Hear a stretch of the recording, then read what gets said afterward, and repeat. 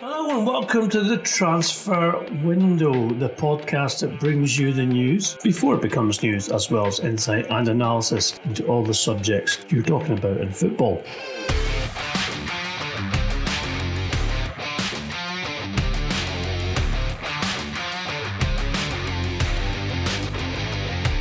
I'm Ian McGarry. With me, as always, is the transfer guru, Duncan Castles. Today we'll be bringing you exclusive news on Manchester United, West Ham United, as well as Juventus and Wolves, and much more. I'm delighted to say that we're starting, Duncan, with a question from a young man called Sankul Pathak, who lives in Mumbai in India, representing, of course, our multinational listenership, which, of course, we value very much. And Sankul has asked us, how do the transfer gurus get the insight about transfers that are going to happen way before anybody else? Does somebody from the clubs tell you something you know as a snitch? He asks, or do they get paid for this? both of which I think we can answer no to each of those questions. But Sankul, we're very grateful for your question. And Duncan, maybe you should start off with how these things come about. Yeah, I just say thanks to Sankul for the question, and thanks for being such a loyal follower of the Transfer Window podcast. And all the best with your recovery. It's a good question. It's actually a question that we get a lot on Twitter, and we get people asking, how can you get stories from these clubs when you are critical of some of the things these clubs do? Surely no one in a football club would speak to a reporter who says negative things at times about their club. And I think it's just a misunderstanding of the way the world of football works, and the idea that football clubs are a unitary entity where everyone is on the same page and everyone is always cooperating with each other. Actually, they're very complex organisations. As we know, big football clubs these days turn over huge amounts of money. There's massive amounts of money involved in transfers, in success on the field, on player contracts.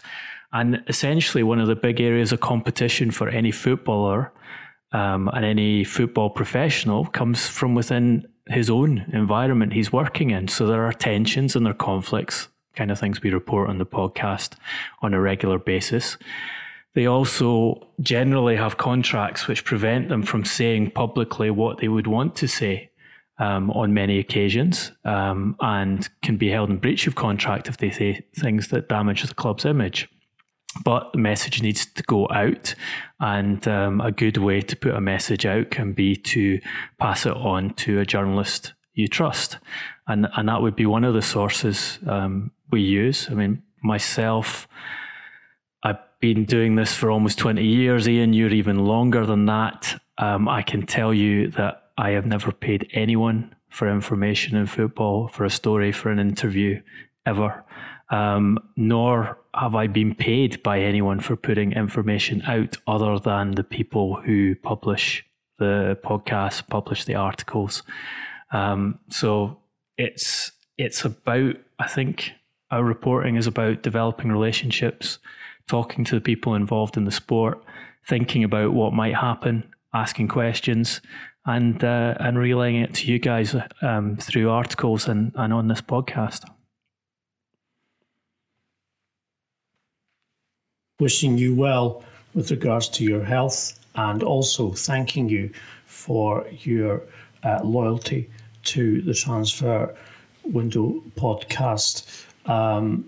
My experience is very similar to Duncan's with regards to how we get stories. It's how you build relationships with people inside clubs and agents and in the football community. And then, of course, there is a case to say that sometimes people want news to get out there, and therefore they're willing to give information. But at the same time, the most valuable stories are the ones that they don't want people to know. And those are the ones that come via different sources. So that's how we do it at Sanko. And I'm very pleased to say that over the last few days, our story about Mino Raiola's commission pending on Erling Haaland and for his dad as well has made global news with regards to the amount of money that could be paid, leading Raiola himself to talk about the possibility of that transfer. We also broke the story about David De Gea being offered to European football clubs. And again, that has been brought up this week. And here we are in April. So if you want to know the news before it becomes news, the Transfer Window podcast is a place to be. And thankfully, we're very pleased that you are one of our very loyal and faithful listeners, as well as thousands of others who depend upon us to bring that news to you before it becomes news. Good that you mentioned Mino Raiola's conversations with leading football clubs that we talked about on the last podcast, and the indication from his camp that during those conversations over what is likely to be the most expensive transfer of the summer, that no conversations were had about wages, about the cost of the transfer, and more importantly about the commission. That was briefed out from Raiola's camp to much mirth, I think, to the people he'd been talking to and the people in football who've watched how he's handled other deals in the past. We'll see what happens with the commission, but it's quite amusing to think that he's going around football clubs talking about expensive transfers, and the cost of the transfer and the cost of the salary would not be discussed in those meetings. I suspect, Duncan, knowing what we know about Mino, and most agents, to be fair, that those particular issues would have been the first that were addressed in those particular conversations with regards to any potential transfer. Interesting also that Pep Guardiola described Haaland as an amazing player. Look at the statistics, he said, for a 20-year-old in terms of the numbers of goals, etc., etc. I think indicating, even though Guardiola tends not to want to talk about players at other clubs before City start their interest, but clearly with Sergio Aguero leaving this summer, then they must have an interest in Haaland, regardless of his price. Yeah, look, a couple of things we should say on that. One is congratulations to Mino Raiola that he managed to have a conversation with Barcelona in the morning in Spain. That video footage of him arriving in Barcelona was released to the media very quickly. Congratulations to Mino Raiola. Seriously. And then still managed to have a conversation with Real Madrid in the afternoon. As one prominent person in football said to me after when we were discussing that this week, he said if I'd been at Real Madrid, I would have called Mino the moment that footage came out and cancelled my meeting with him. It's just such an obvious play and a manipulation, but I think that's a testimony to the quality of product. And I think for Raiola, it really is a kind of product that he has control of at present, that he can manage to have those two meetings with the two most prominent clubs in Spain and have the first element of the first one televised before he starts the second one. The statistics on Haaland, it was some very interesting reporting on how his goal scoring compares to the other top scorers in Europe this season. And how he does it from so few touches of the ball. Less than half as many touches in matches as Cristiano Ronaldo or Kylian Mbappe this season. Not even a quarter of Messi's touches on the ball.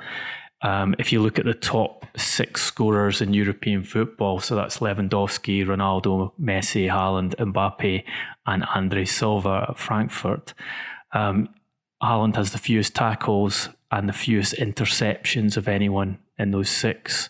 He completes the fewest passes, just under 10 passes per game. So he is a very, as we've said, he's a very distinct kind of striker who is almost completely focused on scoring goals himself.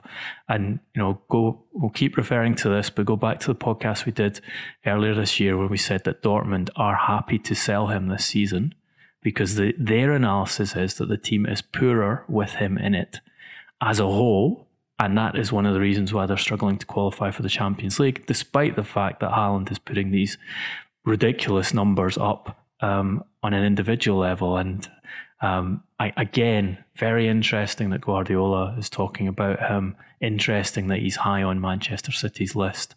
Interesting to see if they do that deal. And you have to say that financially, despite what Guardiola was saying this week, they have the greatest firepower to be able to pay the commission, the salary, and the transfer fee that's going to be involved in doing that deal.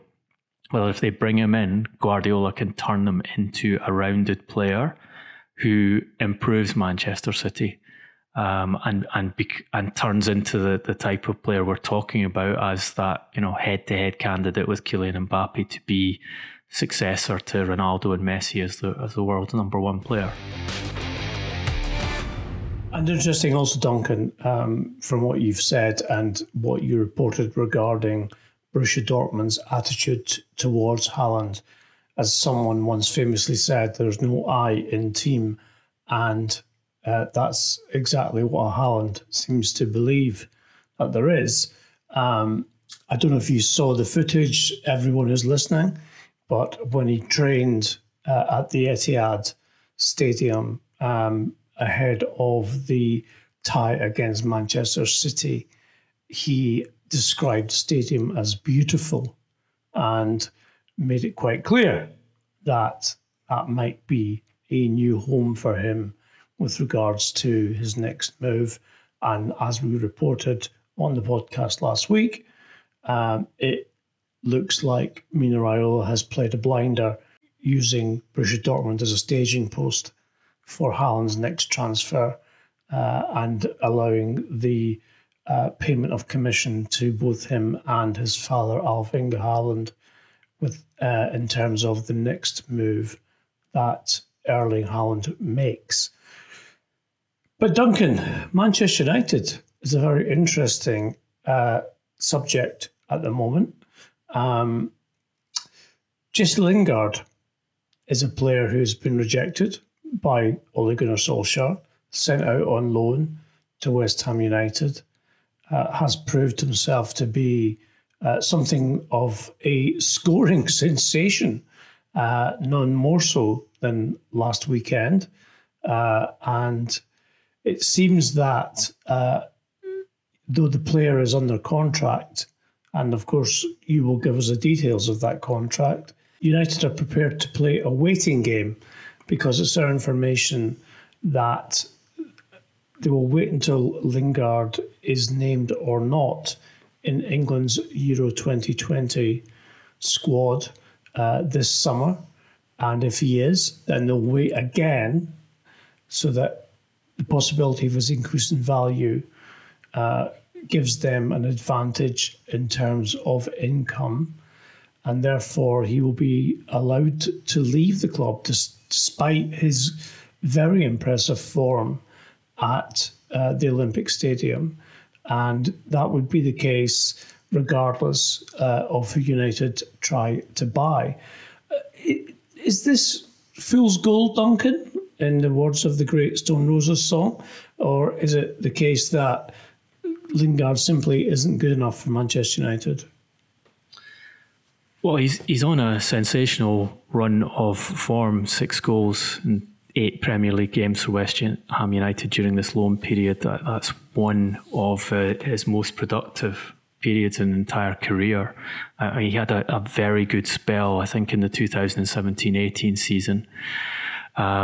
But his total return for that was 8 goals from 33 Premier League games, which is his best ever in his career. Last season, just 1 from 22 under Ole Gunnar Solskjaer, and very much sent to the periphery of the squad. One of the few players, I think, that we've seen Solskjaer berating from the touchline in an aggressive manner, and saw shifted out of the squad, basically. It replaced, in terms of a transfer, with Donny van de Beek coming in. I think for Manchester United, it would be very difficult to reintegrate him into the squad, because they are so packed with players in the area of the field that he specialises in. I think his preferred position is playing just behind the forwards. They already have a battle there between Bruno Fernandes, which Fernandes has won, and Paul Pogba, who both prefer that position. Donny van de Beek also prefers that position. So they can afford to let him go. And the form he has at West Ham United is allowing them to take a decent transfer fee for him in the summer. And as you say, if he is picked for England, if he does well, European Championship, the exposure that gets should help them increase the money. He only has 1 more year left on contract. They've already taken up the option on the last deal he signed with the club. So I think there's a limit to how much money they can get. And I think it's because of COVID, because the clubs they are selling him to are likely to be the ones off the Champions League places. I mean, West Ham United is the tier of club you would expect to be going for Lingard. That's the kind of club that players move to after they have been let go by Manchester United, unless they go to Inter. But Inter struggling themselves for cash at the moment, despite their success. Sarcasm in there, Duncan. In Italy. But I think that tier of clubs is the one that's going to have more problems in this market. I think the biggest clubs are managing to put together enough resource to be able to do one substantial deal in the summer. It seems to be the strategy is to get at least one substantial deal in and then shift around other players. The tier down, I think, are having to wait to see if one of their players get picked up by the biggest clubs to see what kind of money they're going to have to spend. So that makes it more complex to capitalise on the deal. But, you know, what's for sure is the last few months and Lingard's performances for West Ham have substantially increased the realistic income that Manchester United can take from a player who, we hear a lot about Solskjaer's man management and how good he is at improving players. Lingard is not an example of that, has to be said. Lingard has gone in the opposite direction, but they could that's been very significant, Duncan, for me. That because I witnessed Lingard on a loan at Brighton, my local club, and many people said, both coaches and people around the club, that he was never going to be an international player. And he kind of fulfilled that destiny for the last 3 years at Manchester United. But now, because he scored some goals, and obviously there was a spectacular goal he scored on Sunday, a solo effort, people are saying, oh, he must be included in Gareth Southgate's squad for the Euros. And I'm kind of sceptical about that, to be honest, because I trust the people who've told me that he's not long-term that kind of player.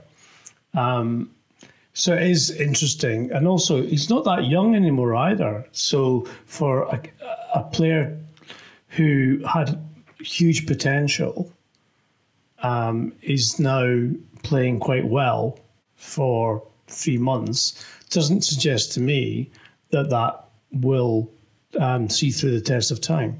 Yeah, he'll be 29 in December. 29! See, there you go. I mean, that's... So this is the last time you're going to get a transfer fee for him, and okay, you have the argument about games played, and he hasn't played as many games in his career as others of his age, so he could have longevity because of that. Look, what you're saying reminds me of a conversation I had with Manchester United coaching staff when he was in the middle of that purple spell in the 2017-18 season, and asking them how good a player they thought he was, and whether he could be fundamental to the kind of team they were trying to build to win a Premier League title again and to have a chance of winning the Champions League again. And the answer was, this is probably as good as it gets. He works hard, he's committed, he's got a good attitude. Most of the time he's flexible, he can play in different positions, but probably doesn't have anything beyond this. He's not elite level was kind of the message that was coming from that, and you have to say that what's happened subsequently would back that up. A good player, at times a very good player, but not a top player. He reminds me, Duncan, of Andros Townsend and Wilfried Zaha in terms of the inconsistency of performance, but the sporadic burst of talent that sometimes comes out, and people say, wow, he's amazing. And I just don't get it. I don't see it in Lingard. I don't see it in Townsend. I don't see it in Zaha either. Look, I think players like that are Zaha obviously decided not to play for England in the end, but they're handicapped by being English. So whenever they perform at a very high level, even in just one game, if they score a great goal, but if they do that for 2 or 3 games, they get a level of attention that they would not get if they were of a different nationality, and they get talked about as a solution for England. And I think it's difficult for those kind of players to control the expectation around their game, because they're being told they're better than their performances actually merit. And I think in that circumstance, you kind of have to applaud Lingard, because he has been sent to the periphery of the squad. When he is in many ways a fit to that cultural reboot that Manchester United's PR story is of Ole Gunnar Solskjaer, use domestic players, use academy players from Manchester United.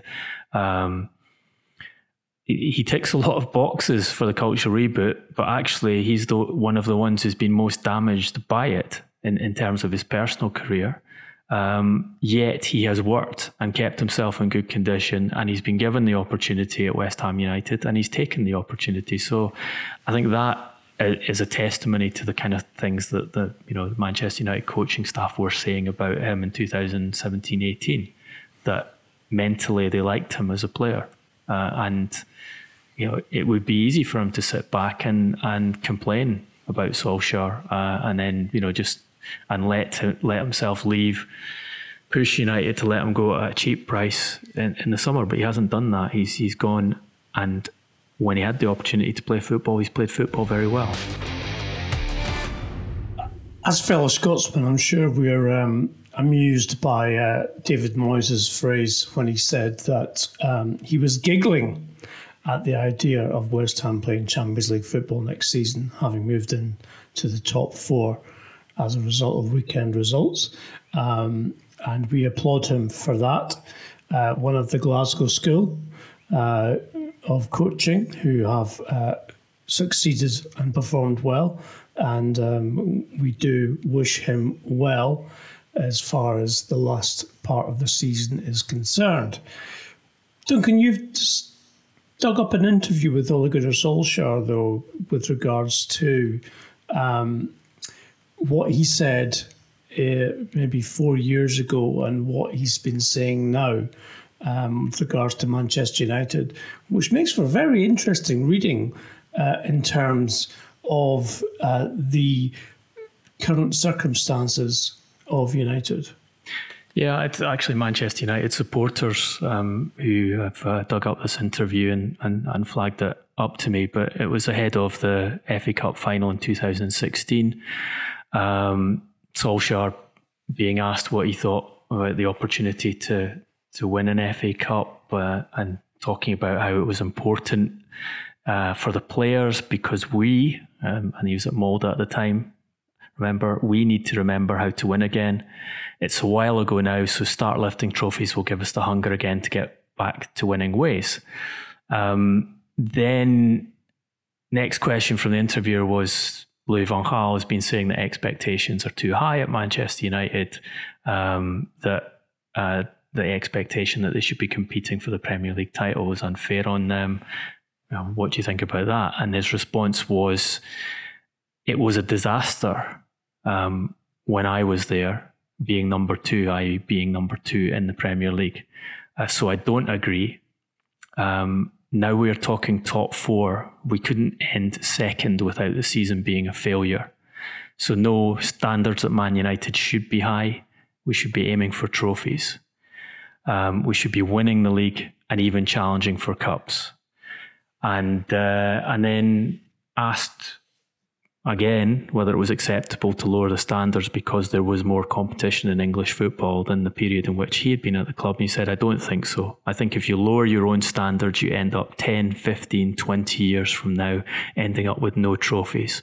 So it's back on the horse for me.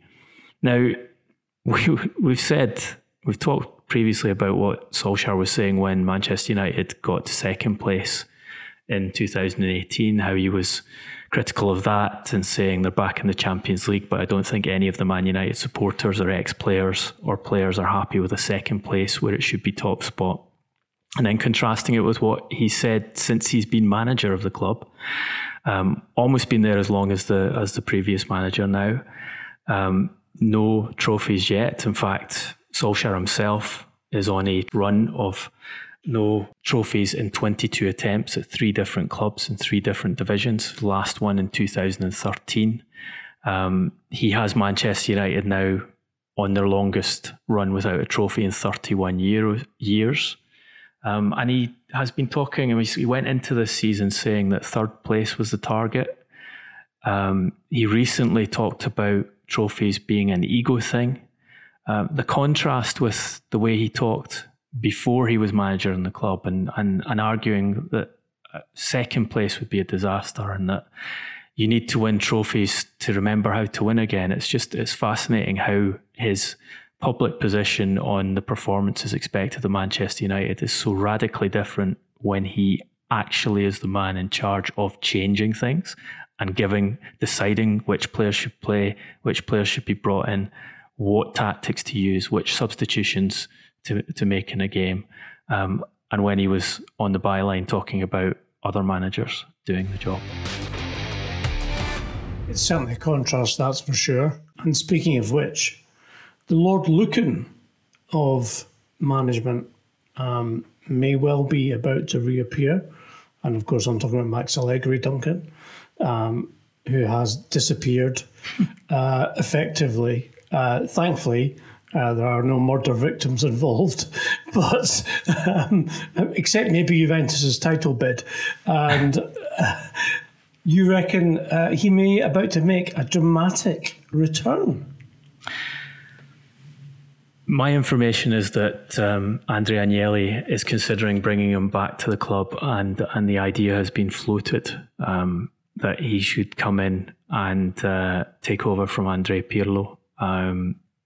Pirlo has been a disastrous appointment for Juventus, probably a predictably disastrous appointment, given he had no coaching experience when he was given control of one of the biggest clubs in European football. They're currently 4th in Serie A, 12 points behind Inter, who are going to win the title. They're now in danger of missing out in the Champions League, and in fact they play Napoli tomorrow night, with Napoli on the same points as them. So were they to lose that game, they will be in serious danger. It's not just about Pirlo.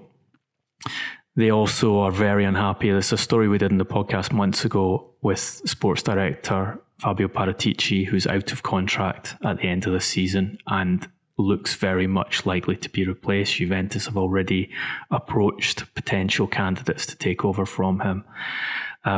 The turning to Allegri is fascinating because Agnelli did not want to sack Allegri. That was a decision of Paratici and Pavel Nedved, and he actually publicly said that he had handed over and had faith in the sporting department decision to move Allegri out and bring in that case, Maurizio Sarri in as the new coach. He retained Allegri as a sign of his trust and relationship with him on contract for a year. So Allegri was paid his full 7.5 million net salary last season. Allegri, as we've told you, has been looking for one of the biggest jobs in European football. He expected to be back in work this season. It's gone on longer than he had hoped for. COVID, which has stopped clubs from sacking coaches, has, I think, limited the opportunities available to him. There's an interest there to see whether Manchester United change. There's definitely an interest, I think even more of an interest, to see if Real Madrid change, and he has a good relationship with Florentino Perez. But I'm told that he has not dismissed the possibility of going back to Juventus. What would be required for him, though, is a degree of control over recruitment at the club that he didn't have previously. So if he goes back there, he wants to have more say over which players are moved out, which players come in. He doesn't want to have to work with people like Paratici. And yeah, I think this is very interesting because we've said on the podcast that Allegri's desperate to get back to work. He's had an offer from Roma to come back this season. He said, no, I won't come during the season because he's waiting for that big job. He's talked about wanting to coach in other European leagues. Spain is one of those. England is definitely one of those. He spent time in England learning the language in preparation for going to the Premier League. But I think you can only stay out of work for so long when you're a football person and you want to get back in. So the timing is interesting from Agnelli, and what I'm hearing from people close to Allegri is it is possible he will take that job. Would he consider Inter Milan? Yes, absolutely. In fact, he was lined up to replace Antonio Conte in the summer. If you remember, Conte infuriated Inter's owners and various people. Well, that was my point, Duncan, yeah, because we know that Conte's got a very fractious relationship. Yes, and Allegri was offered the job in the summer, but they needed Conte to walk away.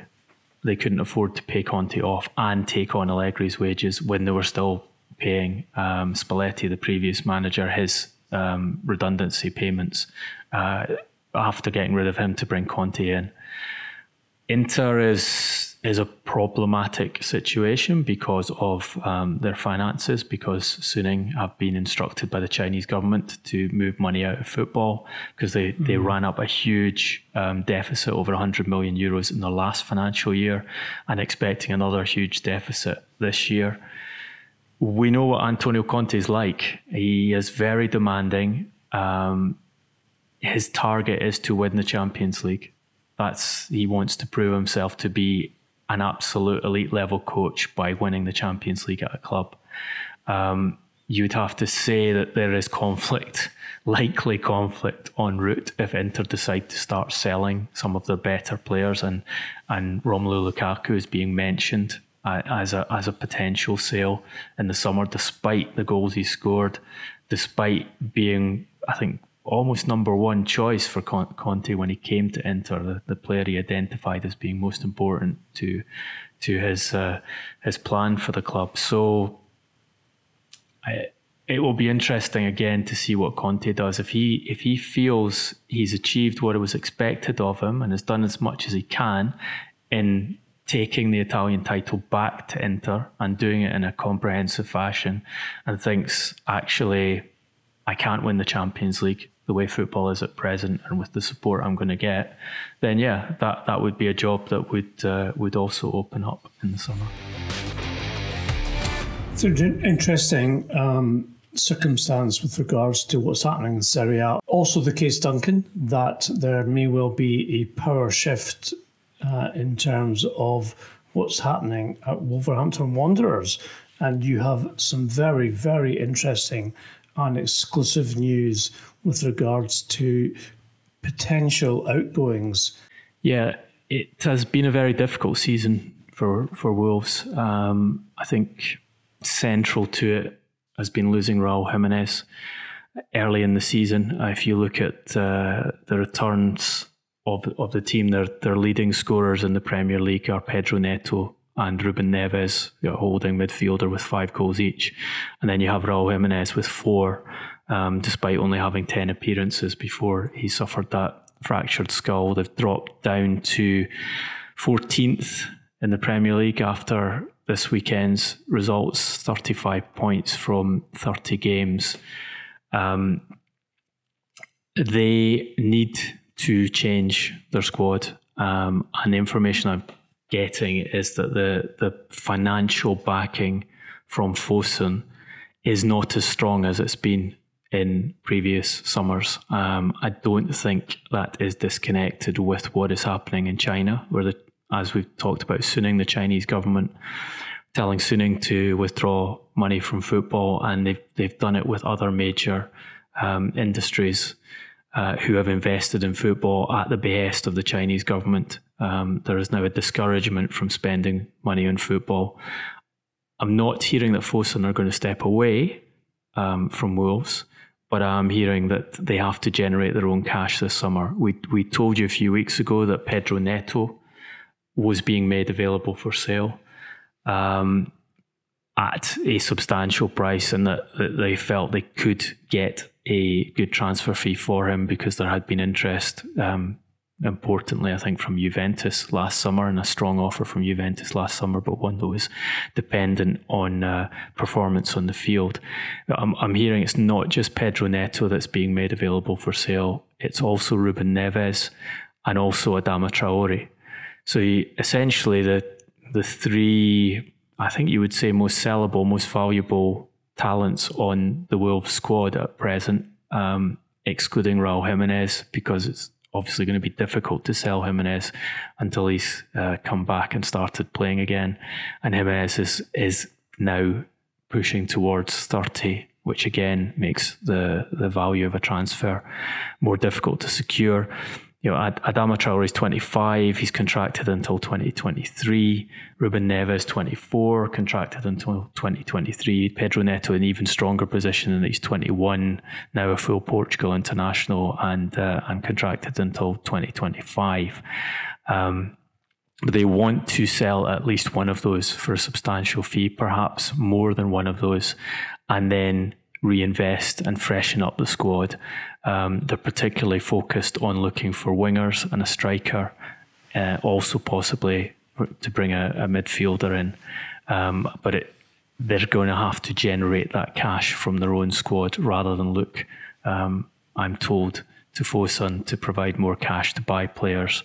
And they're doing it, as we keep saying, in a far more difficult environment to sell than this project was designed in, and where this project has been so successful up until this season in terms of picking up those excellent young talents from around European football, a lot of them from Portugal, putting them in the Premier League spotlight, seeing their value increase, and having them well coached by Nuno Espirito Santo, and I think it's also been a difficult season for Nuno. And that may also be a complication for Wolves. In the eyes of the Wolves fans, does this approach to selling out kill the Wolves' dream? Because it has been an incredible 3 years for the club with regards to results and the way they've been playing football. It's going to be hard to rebuild, Duncan, with regards to replacing players, because obviously Diogo Jota obviously left for Liverpool as well, and it just seems that they might be returning, or it looks like they might be returning to a kind of small town image of their club, rather than being, aspiring to be one of the biggest clubs in England, if not Europe, given the signings they've made and the progress they've made as well. Well, look, they've been very good in the market in the past, and there's no reason why they shouldn't be good in the market going forward. They haven't lost that ability to select the right talents to bring into the club who can increase in value. I think it's more about generating some capital to be able to sign some of those players. And I would imagine they're thinking, well, we know that the clubs we usually buy from are struggling with COVID as well. So if we can get money for Neto, Traore or Neves, then we can buy at a cheaper price the targets we want to come in and allow them to develop. I think with Traore and Neves, you've also got to be aware that they have been talked about as moving out of this club for some time now. Ruben Neves was a target for Manchester City. There was a point at which Wolves were valuing him at 100 million euros. Adama Traore just last season was valued by Wolves at one point, or by Fosun, at 150 million euros. So these players have gone through a period in which they are being talked about as moving to bigger clubs and moving to Champions League clubs. So in a sense, if you are going to sell, pick the players who've got the high valuations and the ones who mentally are in a place where they feel it's time to move on in their career. Wolves have this season had discussions with Traore about a new contract, but from what I understand, the numbers they're offering him are way below what he would expect to receive, given his status he achieved in the game last season. He's not on a particularly rich contract at present. So I don't think it's the end of the dream for Wolves. And I think they still retain a lot of the qualities that have got them into this position. And if they can use the market well for themselves again, there's no reason why they can't build a squad that can be highly competitive in the Premier League again. I suspect, Duncan, we will see quite a lot of transfer action at Wolves in the summer, certainly if they manage to sell some of those players. This is the first Transfer Window podcast of the week, which of course means it's time for Hero and Villain. And I'm very pleased to say, as I mentioned before, Brighton being my local team, that Duncan has selected well, I'm not sure if he has or not. Mike Dean did not give a penalty for Brighton against Manchester United, but I suspect he's going to disappoint me and give us someone else. Well, look, Mike Dean and the video assistant referee in that game have to be a very strong candidate for Villain of the Week, given that it was a clear penalty offence. Harry Maguire not challenging for the ball, takes Danny Welbeck out a few yards from goal just as he's going to shoot. It's, one of the best chances you can have to score in a game. It's 1-1. That goes in, it's 2-1. The decision that they should have been making there was whether it was a denial of a clear goal-scoring opportunity and conceding a penalty without challenging properly for the ball, therefore penalty and red card to Harry Maguire. Instead, Dean, I think, there's a degree of excuse because he only gets one view at it and he's looking at it from behind. So he's the one who has the bigger get out in that he might not have seen it properly. But the VAR did see it properly, and at the very least, under the protocol that the Premier League's been working on at present, that should be referred to Dean to have a look at the screen, to give himself time to think, to look at the other angles and decide whether he'd made a mistake. Instead, he doesn't. Brighton lose to Manchester United for the second time this season because of VAR decisions. Remember famously that Manchester United won a game in which Brighton hit the woodwork a record number of times. 5 times. Outplayed Manchester United in that game, much as they outplayed Manchester United for a good period of the first half at Old Trafford at the weekend. Yet have a penalty given against them after the final whistle goes. So that's 4 points from VAR decisions, switching from Brighton to Manchester United just in one season. But villain of the week, I am going to go for Jose Mourinho. What? For his... excuse me while I check if hell is frozen over. For his comment when he was asked about, I think quite cleverly, by a BBC journalist, that your team used to specialise in closing out 1-goal leads in games. What's going wrong with Tottenham? And his response was, same coach, different players. Now, factually, he's correct. And there is a clear problem with Tottenham's defence.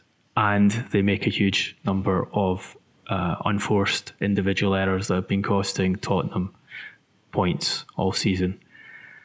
But I don't think he does himself any favours with that comment.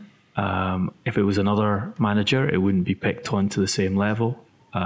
We see articles from very prominent people in football talking about how Mourinho could learn a lesson in man management from basically every other manager and the coach, and holding Luke Shaw out as an example, quite ironic given what we've been saying about Jesse Lingard earlier in this podcast.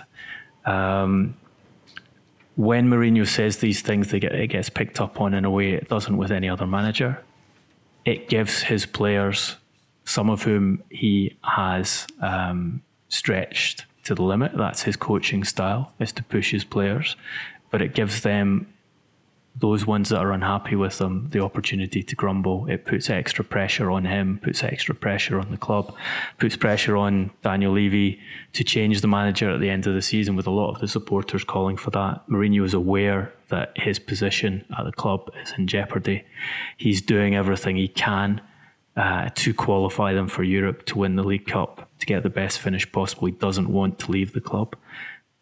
And, we saw how he talked about his sabbatical time in after being sacked by Manchester United, and how he had to reconsider elements of his management. And I think it's pretty obvious that one of the things he felt he had to reconsider is the way he talked about players in public interviews. He's actually tried to be very controlled in those interviews in a number of difficult scenarios for Tottenham during his period there, but he can't keep it under control throughout the entire time. And then this, one throwaway comment, which is factually accurate, makes it more difficult for him, I think, to get the results he needs. So, villain of the week, Jose Mourinho. Excuse me while I faint, listeners, but in the interests of the podcast, I will continue. I have 2 heroes, given that Duncan's given us 2 villains. My first is Football Club de Valencia for walking off the pitch on Sunday when one of their players, Mukhtar Diakabi, was allegedly racially abused by Cadiz's Juan Kaya. And the referee has since confirmed that he received a complaint about that. And I think we all need to support that particular incident with regards to trying to stamp out racism in football. My second, and this will probably go down quite well, Duncan, with you, as well as because of your villain of Jose Mourinho, is Sam Allardyce for his 5-2 win at Stamford Bridge with his West Brom side. Incredible. They played great football. Robinson's goal was one of the best of the season in terms of his volley. Just sensational. And it was just Allardyce's post-match interview. If you didn't see it, look at the camera footage about him laughing when he comes in to say, I never thought I'd be standing here telling you that my team had won this game by 5 goals, which, to be fair, is probably quite accurate, Duncan.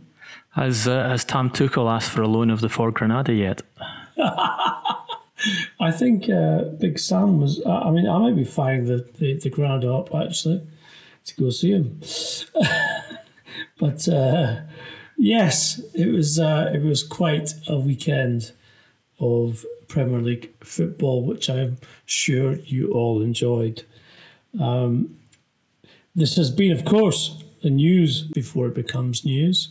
We're very grateful to Sanko Patak, our young listener from Mumbai, who pointed that out, and my best wishes go to him as well as Duncan's. And you can catch up with us. If you like the podcast, please share, like, rate and review on all social media platforms. It's at Transfer Podcast on Instagram, on Twitter and Facebook. Please engage with us individually as well if you would like to, with at Duncan Castles on Twitter and at Garbo SJ for me. We'll be back with you later this week. Until then, we say stay well, be safe. Thanks for listening.